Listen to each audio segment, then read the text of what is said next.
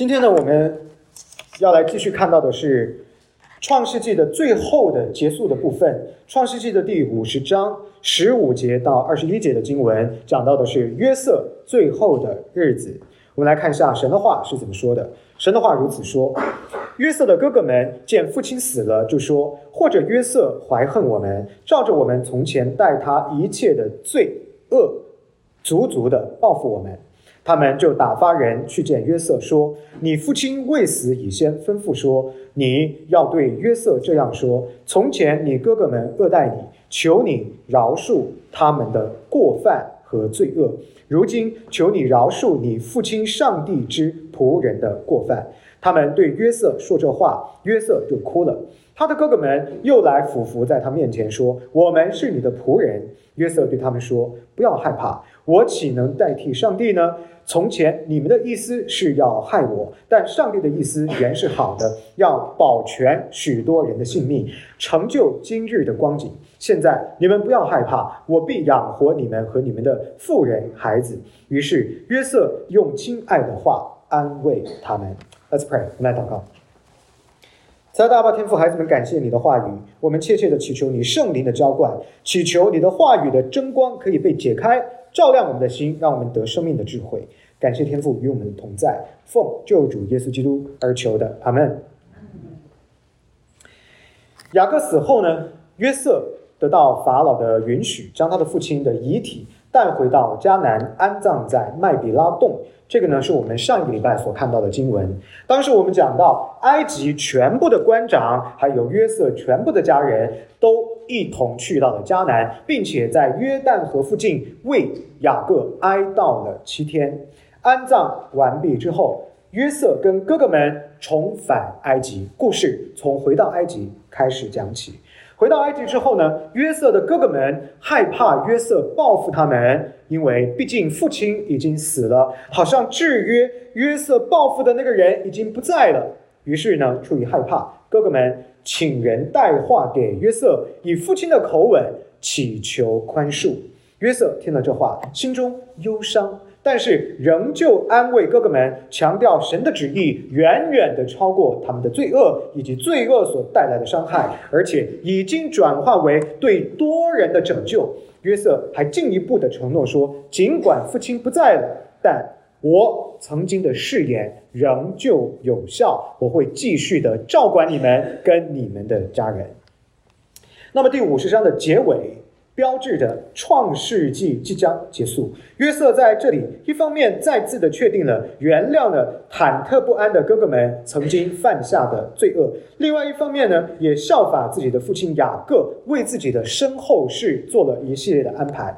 这两个情节都跟忠诚有关，跟忠诚的主题有关。忠诚于什么呢？忠诚于神，忠于上帝的圣约承诺，也就是神起初跟亚伯拉罕所立定的圣约，后来在世世代代的后代当中重新反复坚立重生的圣约。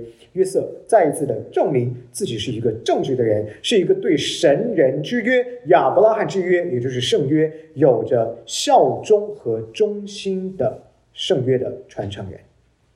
父亲雅各死了之后呢，约瑟的哥哥们害怕约瑟会报复他们，便以奴仆的姿态，注意是奴仆的姿态，向弟弟约瑟表达悔悟悔改。15节到第18节刚刚我已经读过了，我不要再读一次啊。那么大家呢，根据刚刚这一段的经文，我们要来回忆一下，约瑟曾经在创世纪第45章5到7节当中对他的哥哥们承诺过，那个地方讲到是他们第一次见面的时候，第二次见面的时候，就是他决定要揭开自己的真实身份，我就是曾经你们害过的那个弟弟约瑟，你们以为我已经死了，我还没有。就在那个时候，他曾经向他的哥哥们保证，不会因为他们早年犯下的罪恶而报复他们，因为约瑟认为哥哥们的恶行实际上已经在上帝的全能跟恩典的手中被转化成为了一个拯救许多人的生命的计划。怎么说呢？因为当时的迦南跟埃及经历到大的饥荒，如果没有约瑟被卖到埃及，成为了埃及的宰相，整个圣约之家全军覆没。所以约瑟用对上帝的忠诚早已经洞见，是的，你们犯了罪，但这个罪已经在上帝的大门之下转化成对你们的拯救。这个拯救不光是拯救你们的家庭，而且是标志着圣约在代际之间 from generation to generation 可以一代一代的往下传递，直到今天我们可以透过十字架领受耶稣基督的恩典。所以呢，约瑟告诉他们说，因为我仰望上帝，我知道他已经使用你们的罪恶变成了救赎的计划，所以不要担心我会报复，我不会报复你们了。然而他们这样的担心呢，并非没有缘由的。怎么说呢？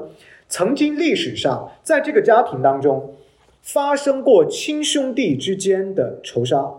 雅各跟他的哥哥以扫之间是不是发生过亲兄弟彼此仇恨呢？是的。创世纪第27章41节当中提到，雅各的哥哥以扫对雅各怀恨在心，但因为父亲以撒还健在，所以以扫明确的说，在创世纪27章41节，他说，为我父亲居丧的日子，就是他死的时候，为我父亲居丧的日子近了，到那时候我要杀我的弟兄雅各。什么意思？明确的说，我现在不杀你，我现在不报复，是因为我的父亲还在，等我父亲死的那一天，我就要来报复。这是曾经发生在这个家庭当中的事情，就是发生在他们的父辈兄弟之间的事情。所以现在到了这12个兄弟的时候，他们就说，天哪，我们的父辈已经发生过这样的事，不是没有先例的，所以我们要不要担心呢？要担心。因此哥哥们对约瑟在父亲死了之后对他们采取报复的担忧，不是空穴来风，是有历史渊源的。值得注意的是，并不是约瑟所有的弟兄都有这种惊恐。便雅悯最小的这个弟弟，他就没有这个担忧。为什么呢？便雅悯首先没有参与迫害约瑟，然后我们在之前的经文里边多次的读到，约瑟非常的爱这个弟弟，什么东西都给他很多倍，5倍，超过其他的弟兄的，对吧？他们是同父同母的亲兄弟，基于这样子的一个原因呢，便雅悯显然就没有担心说约瑟会来害他报复他，因为他没有参与迫害约瑟。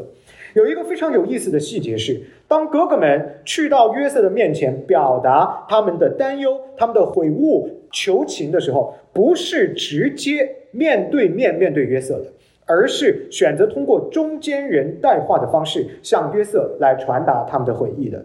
在这一段话当中，哥哥们对约瑟说，雅各是你的父亲。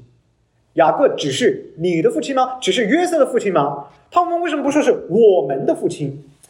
这些哥哥们说话是很有计谋的，是有原因的。为什么呢？当他强调你的父亲的时候，侧重的带出的就是你作为父亲的儿子的时候的那个听从于父亲话语的责任。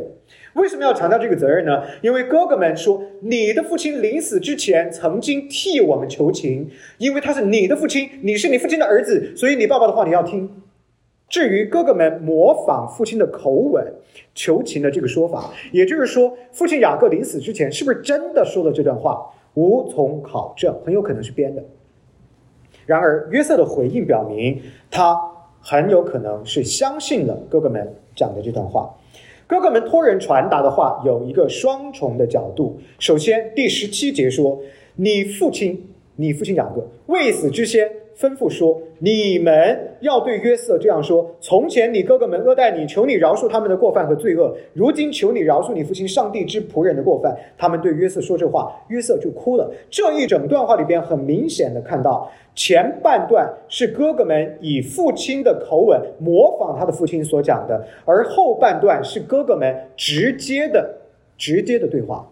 所以这一句话里边有2个不同的角度，一个是儿子模仿父亲，一个是哥哥对弟弟讲，这是2个不同的角度。哥哥们模仿父亲的口吻所说的话，是要为他们对约瑟的直接的求情打下一个基础，因为爸爸讲的话你要听了，哥哥们讲的话才会有分量，不然你是不会听的，它是有关联的。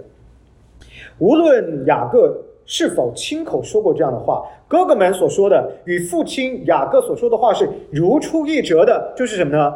请你原谅我们，我们犯了罪，对不起啊，求你赦免我们的过犯跟罪恶。神学家 K.A. Matthews 曾经这样子说过，他说，这句话当中包含了罪这个词在圣经里边神学上边所定义的宽度。罪这个词可以被定义成恶待 sin， 还有过犯 transgression， 还有罪恶 evil。 你看这句话在哪里讲到呢？17节，从前你哥哥们恶待你。当一个人犯罪的时候，他会恶待别人。第二个，他说饶恕他们的过犯叫 transgression， 做的错误的事。最后一个罪恶叫 evil， 邪恶的。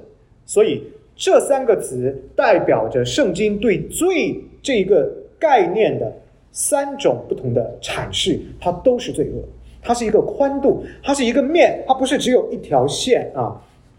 那么父亲雅各出面为儿子们求情呢，并没有袒护哥哥们的意思，也就是说父亲的求情并不会减轻哥哥们犯罪的事实，不会抹煞这个事实，也不会改变这个事实，相反他是承认了他们的确犯罪。如果没犯罪就不用求情，只有犯了罪才用求情。所以模拟父亲的口吻为自己求情，实际上就是变相的承认我们的确做了这样的恶事。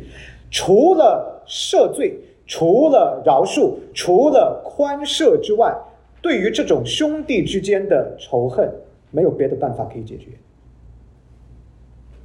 那么没有别的办法可以带到真正的和好，唯有通过原谅饶恕的方式。那么这里呢就给我们很多的提醒了，各位弟兄姊妹。首先我们跟神之间是因着罪恶的关系不认识他，我们在神的面前我们是神的敌人。这种背叛罪恶的关系只能够通过原谅和饶恕才能够修复。那么谁原谅了我们呢？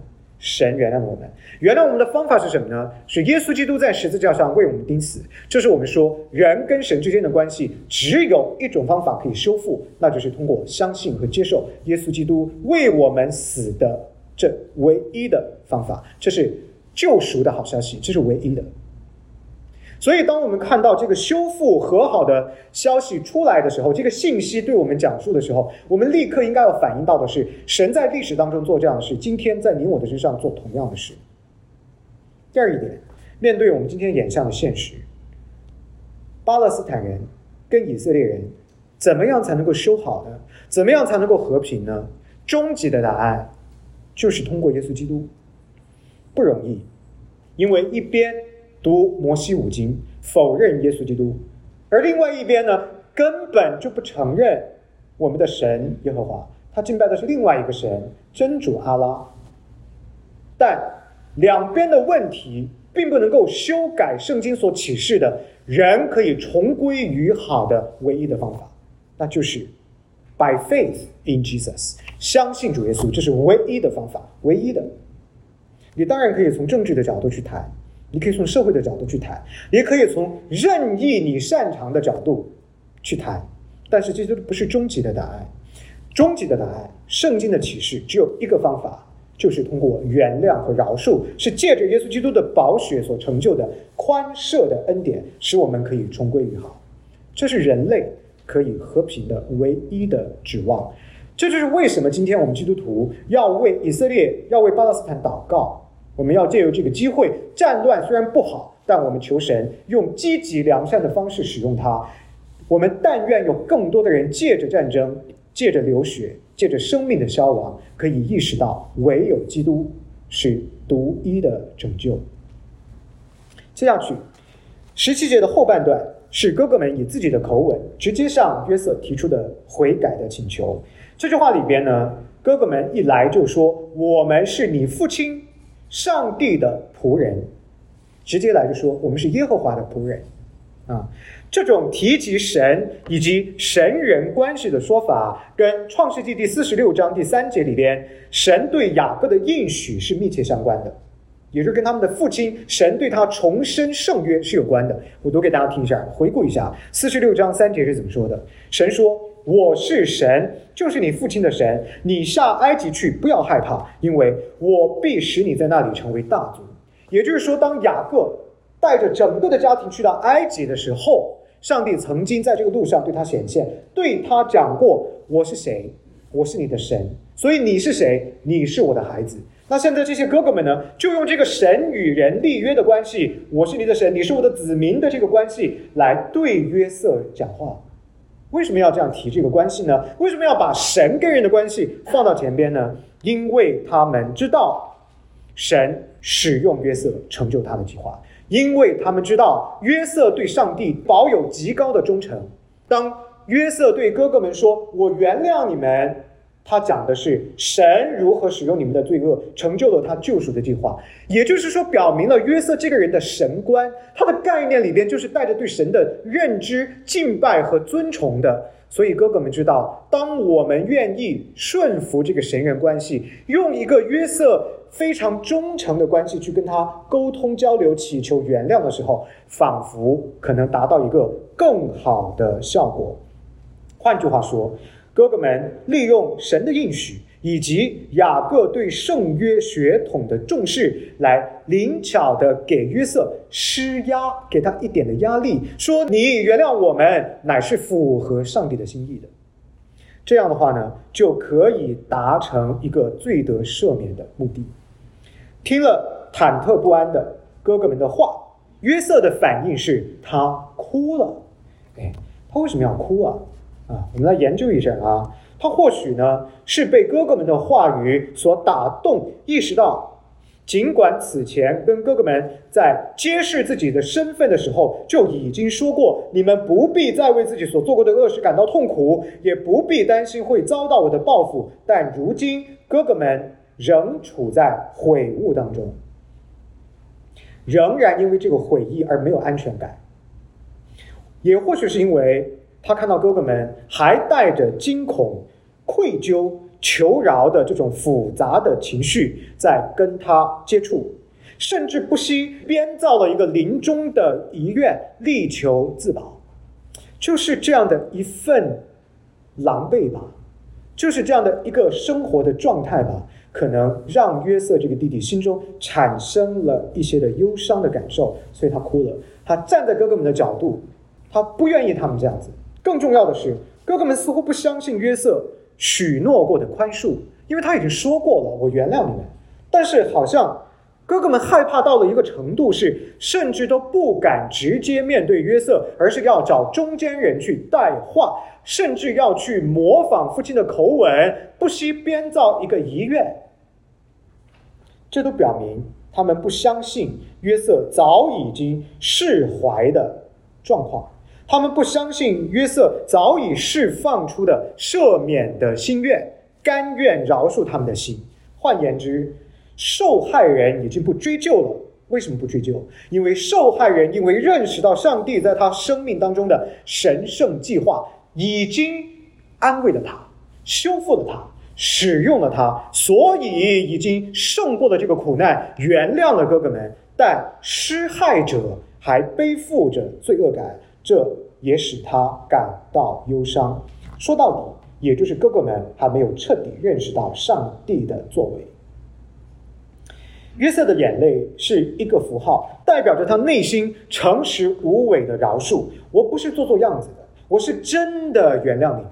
也不是因为我有能力，好像我特别的宽宏大量，不是，而是因为我出于上帝的缘故，我看见的图画对我讲述的跟你们看见的图画完全不一样。所以我是基于神的缘故，基于神对我的带领，基于神对我的使用，以及上帝对我启示的手足团聚、家族合一的这个更大的追求，所以我原谅你们，是真实的。这份饶恕的心与哥哥们挥之不去的恐惧还有不信任形成了鲜明的对比。这个对比要带出的是什么呢？其实就是信跟不信的对比。信的人心中有平安，原谅伤害你的人，首先放过的不是伤害你的人，是自己。他先放过了自己，他医治了自己，上帝的话已经安慰了他，上帝的计划已经使他得了生命的平安，所以他一点不挣扎，挣扎的反而是那一些跟神的关系断裂的人，不明白神的人，他反倒是没有办法得到生命的紧急。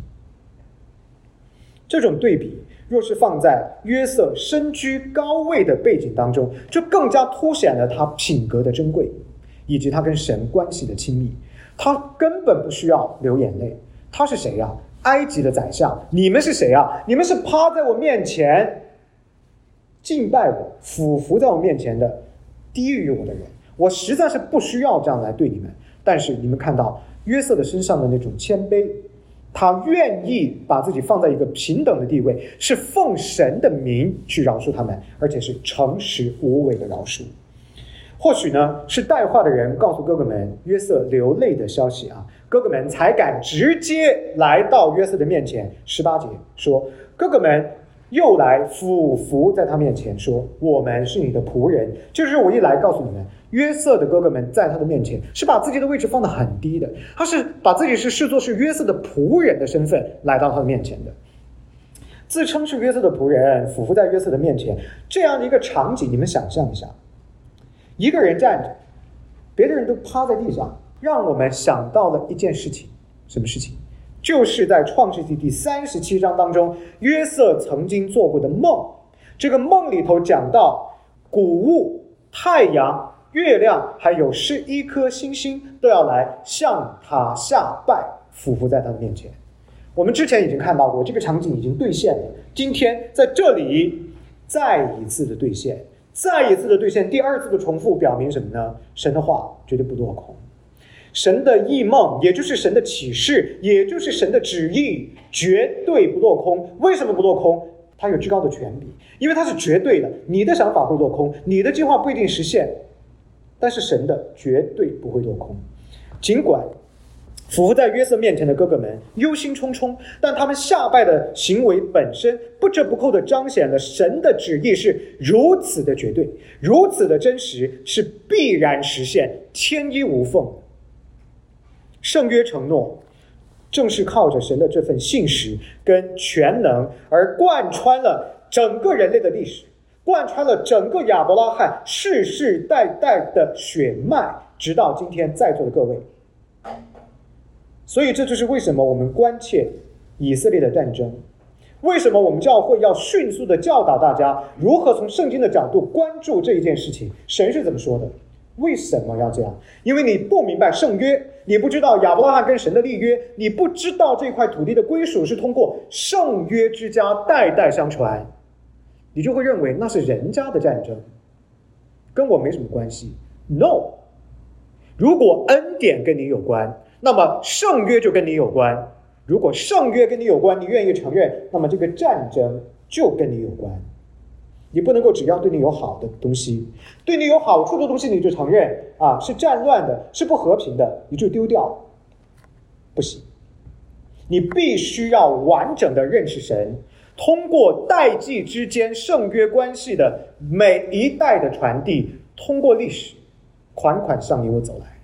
这是今天我们可以得救的原因，在十字架的成就，耶稣基督的生命可以追溯回的是以色列这个国度，这个民族，这个民族可以追溯回去的是12个支派，这12个支派可以追溯回去的是12个儿子，可以追溯回去的是雅各这个父亲，再回去的是以撒，再回去是亚伯拉罕。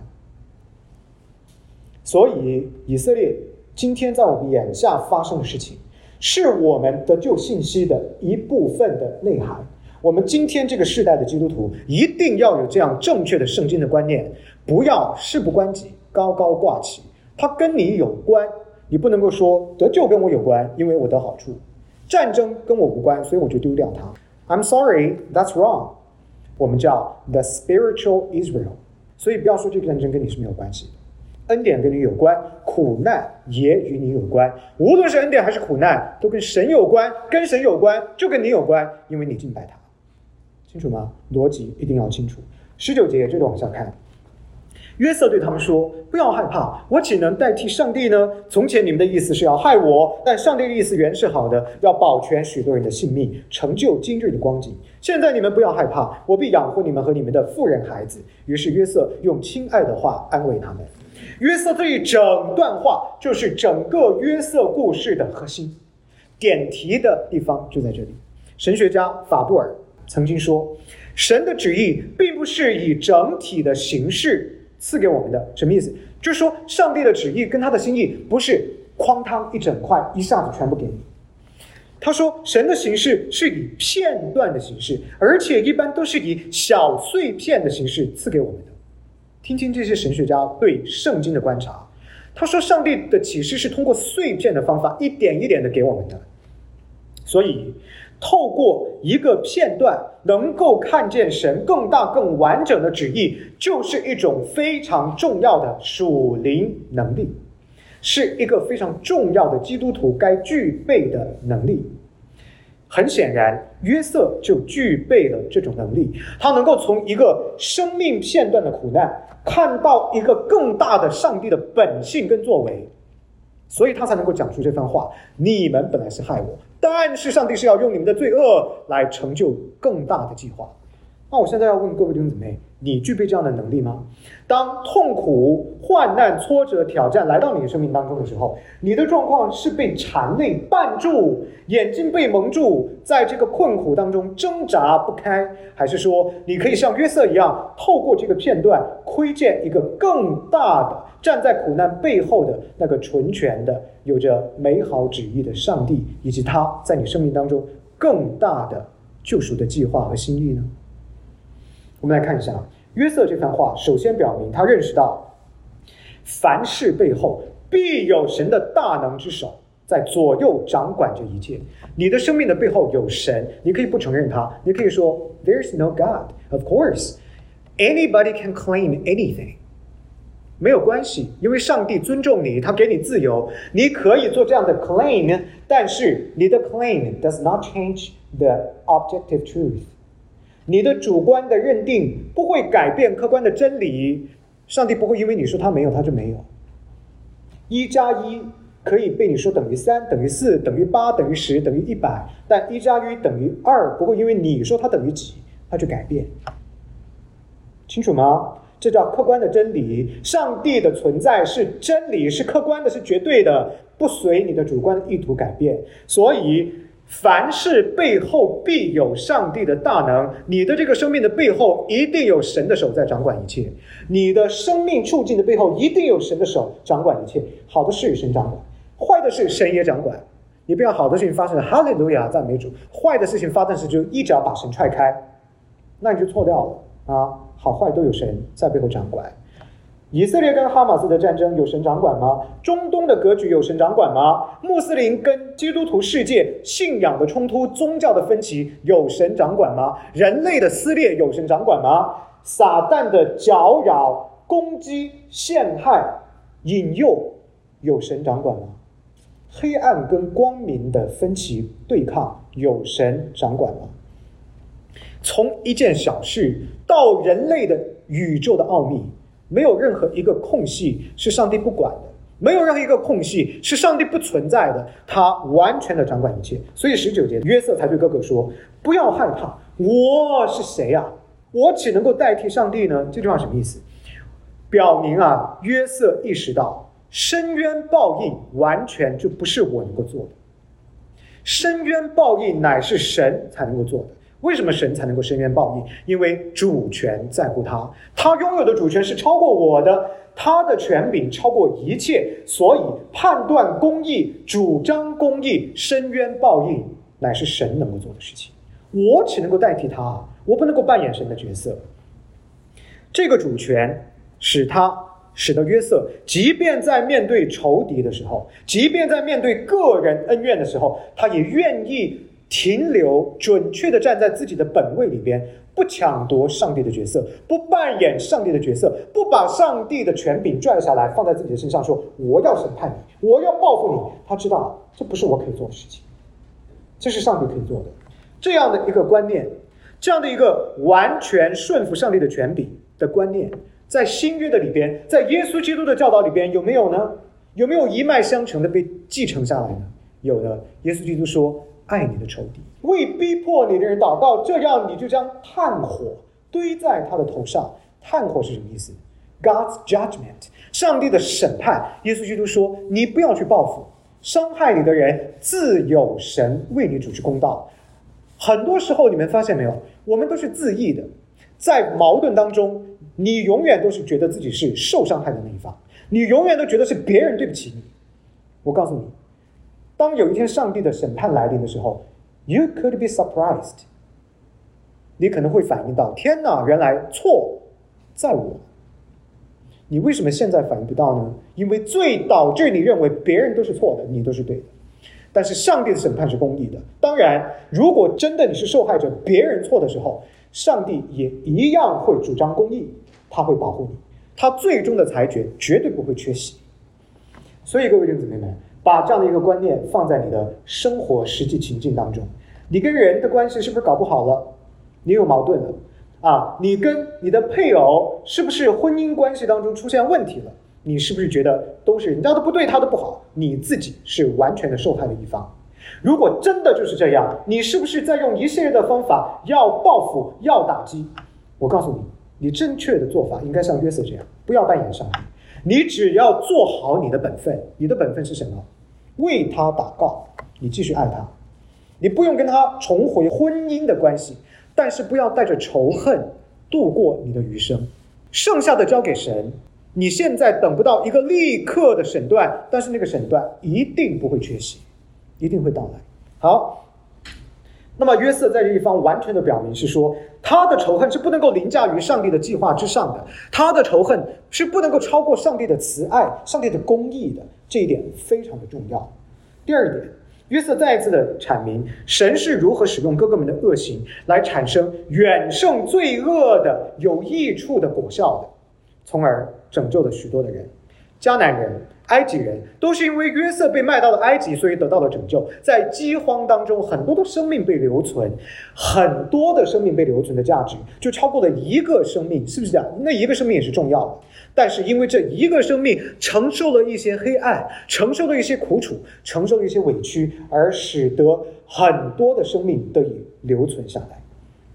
神学家 Matthews 这样说，约瑟在埃及的崛起是上帝精心的计划，是超越人所能够成就的。约瑟在这个地方对他的哥哥们动之以情，晓之以理，与此之前在他哥哥和解的时候讲的话是一模一样的。45章第7节他曾经就说过，上帝差我在你们以先来到埃及，为的就是要给你们留存余种在世上，要施行大的拯救，保全你们的生命。各位弟兄姊妹，约瑟看得非常的清楚，你们的确是罪恶的，但是这个罪恶在上帝的权柄之下，要服于神的主权，要低于神的主权。神可以转换它，使用它，使它成为一个救赎的恩典。那这件事情在我们的身上有没有？有的，因为主耶稣基督就是他舍弃了一个人的生命，而换来了今天我们在座各位生命的得赎。这一件事情在耶稣基督受死的事上我们看得很清楚。犹大出卖他，耶稣说你要干什么，赶快去干吧。为什么耶稣基督要这么说？耶稣基督说，天哪，千万不要去出卖我呀，你出卖了我，上帝的计划就泡汤了。主耶稣说你要干嘛，你赶紧去干，因为罪恶是不能够改变神的计划的。正是基于这样的一份对神权柄的认识，还有对神权柄的笃定的相信，才有了今天你我得赎的生命。所以各位弟兄姊妹们，要学约瑟，要坚定，无论你在经历什么痛苦患难，生命的智慧，你不来教会，你不读圣经，你不明白神，你没有办法知道。你了解吗？你了解我在讲什么吗？你要解决生命的问题，根本都不是从你里边出来的，不是你去烧个香拜个佛，你去打个坐，你去冥想，你去干这个干那个，吃点素就可以解决，不是。生命的问题，你是接受那个解决方案的，你是被救赎的，所有的解决的方案都不是你做的，是上帝做好了以后赐给你的。你要明白，我们是一个被救赎的体系，这是一个恩典的体系，这是约瑟明白的。我希望你今天也要明白这一点。最后，约瑟向哥哥们诚心诚意的保证说，7年的饥荒虽然已经结束了，父亲也虽然已经睡了，但是我仍然会供应你们的家人所有的需要。也就是在哪里呢？继续生活呢？埃及的歌珊地继续生存。所以约瑟在这个地方说，无论是情况怎么变化，我的承诺是不会改变的。为什么不改变？上帝的恩典不能改变啊！我要是过去承诺了要这样善待你们，今天因为父亲不见了，我就报复，那我实际上就是改变了我对上帝的代表。上帝的恩是不变的，所以我也不能够变。我总是用恩典待你，因为神持续的用恩典待你。在这里头，我们看到的是一个成熟的耶和华的敬拜者，他明白什么是伦理道德的标准，不受外部环境的控制，他单独的超越情境处境，连于这一位生命的主耶和华神。他整个的人是被神直接掌管的，所以他的品格、他的伦理、他的道德是直接受控于上帝自己的，非常的美好。这是我们应该要追求的。我们今天基督徒在这个世代做什么样的基督徒？要直接连于上帝。很多报假税的基督徒，很多骗公共福利的基督徒，他给你的回答往往是大家都这么做呀，大家都这么做，上帝允许你这么做吗？大家都这么做，你就可以这么做吗？那也就是说，你认定你是世界的一份子喽？如果你认定你是世界的一份子，那么你是神家的一份子吗？这两个身份可不能够同时拥有啊，因为一个人不能敬拜两个主。你要么就是亲这个重那个，要么就是属于这个不属于那个，你得做一个选择。如果大家都做的你就做，神不允许你做的你反而要去做，那么你的身份的认定在哪里呢？所以各位弟兄姊妹们，要警醒过来，不要根据别人的行为，而要根据圣经的启示决定你是谁，追求你是谁，维系你是谁，这才是不会丢失的身份的认定，连于我们的圣言圣经，连于耶稣基督。这些经文无不表明约瑟对神的计划、救赎的计划有细致入微的观察跟理解，即使是人的罪恶、人的邪恶、人的苦难，也没有办法改变或者是阻挡神至高的权柄跟美意。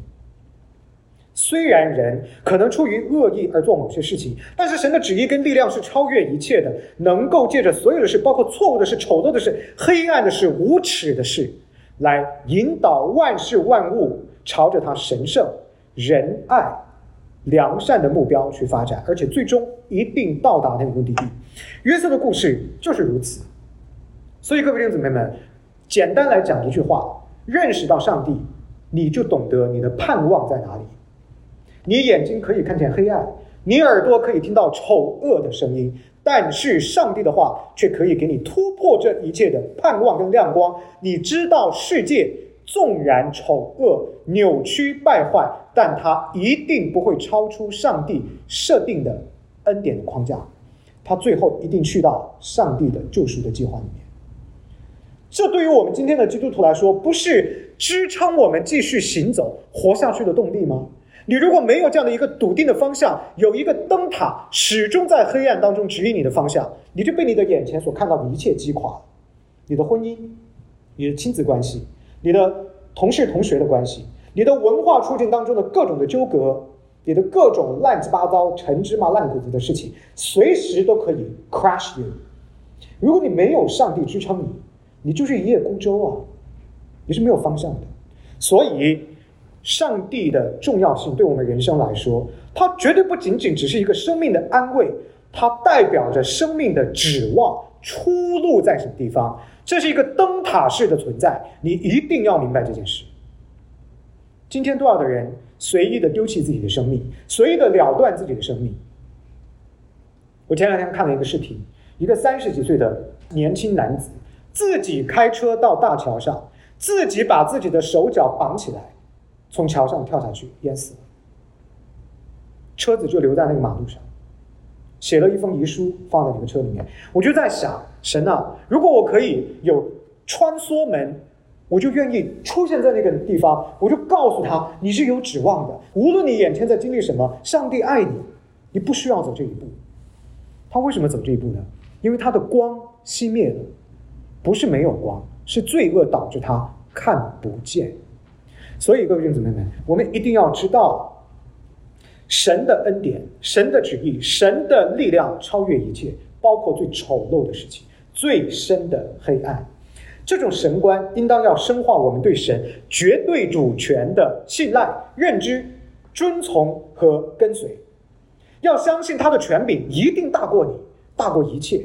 以及还有他纯良的本性，我们要绝对的顺从，即便是在眼下极为严峻和糟糕的状况当中也是如此。这样的神观鼓励你我，任何时候我们遭受的任何的苦难、背叛、逆境，不拉不拉 you name it， 不管是什么样的偶发的事件，都是上帝可以使用的成就他美好心意的一个工具，一种手段。神的计划总是美好，他的意图总是良善，所以我们所受的苦难最终要带领我们前往的是那一个被称作良善、恩典、美好、救赎、永生的目的地。本质上创世纪第50章19到21节的经文就是要确立这个非常重要的教义。神的旨意跟计划是完全超越人类所有的无论是好的坏的一切的意图跟行为的。这是今天所有信靠神的在座的各位弟兄姊妹获得超越生命处境的安慰的来源，这是唯一的。眼前所看见的困苦挑战，但背后站着的掌权的是圣洁良善的神，他总是以良善和美好的权柄掌管着一切。各位弟兄姊妹，我必须要承认，我刚刚所讲的这一些的东西很难立刻直接的直观的被看见，直接的被感受，立刻被领悟，但是它是真实的，而且绝对不会改变。它需要你花一点时间，多一点谦卑的品格，加上一点持守的耐心去感受。你只要愿意放低你的心，你愿意谦卑你自己，你一定得到。叩门的就给他开门，不要太慌张，不要太着急，上帝的宏恩和计划必向谦卑的人大大的显明出来。最后我们来看一下今天的经文当中重要的神学的信息跟价值，它包含了2个最为核心的信息。第一个，什么是原谅宽恕，以及什么是神完全超越的、无可比拟的、无法改变的、绝不失落的旨意。面对背叛，面对欺骗，面对残杀，约瑟的一生生动地向我们展示了什么是真正的宽容，以及如何在宽容当中获得生命更新的力量。约瑟必然是你我的榜样，各位弟兄姊妹，他如果是榜样，那么耶稣基督是不是呢？耶稣基督在十字架上被钉死要落气之前，他在干嘛？他为钉他的罗马的军人祷告，他说：父啊，求你赦免他们，因为他们所做的他们不晓得。所以宽容跟饶恕是我们要追求的。明白真正的力量不是在于我们有没有能力去报复，而是在于我们有没有能力去饶恕。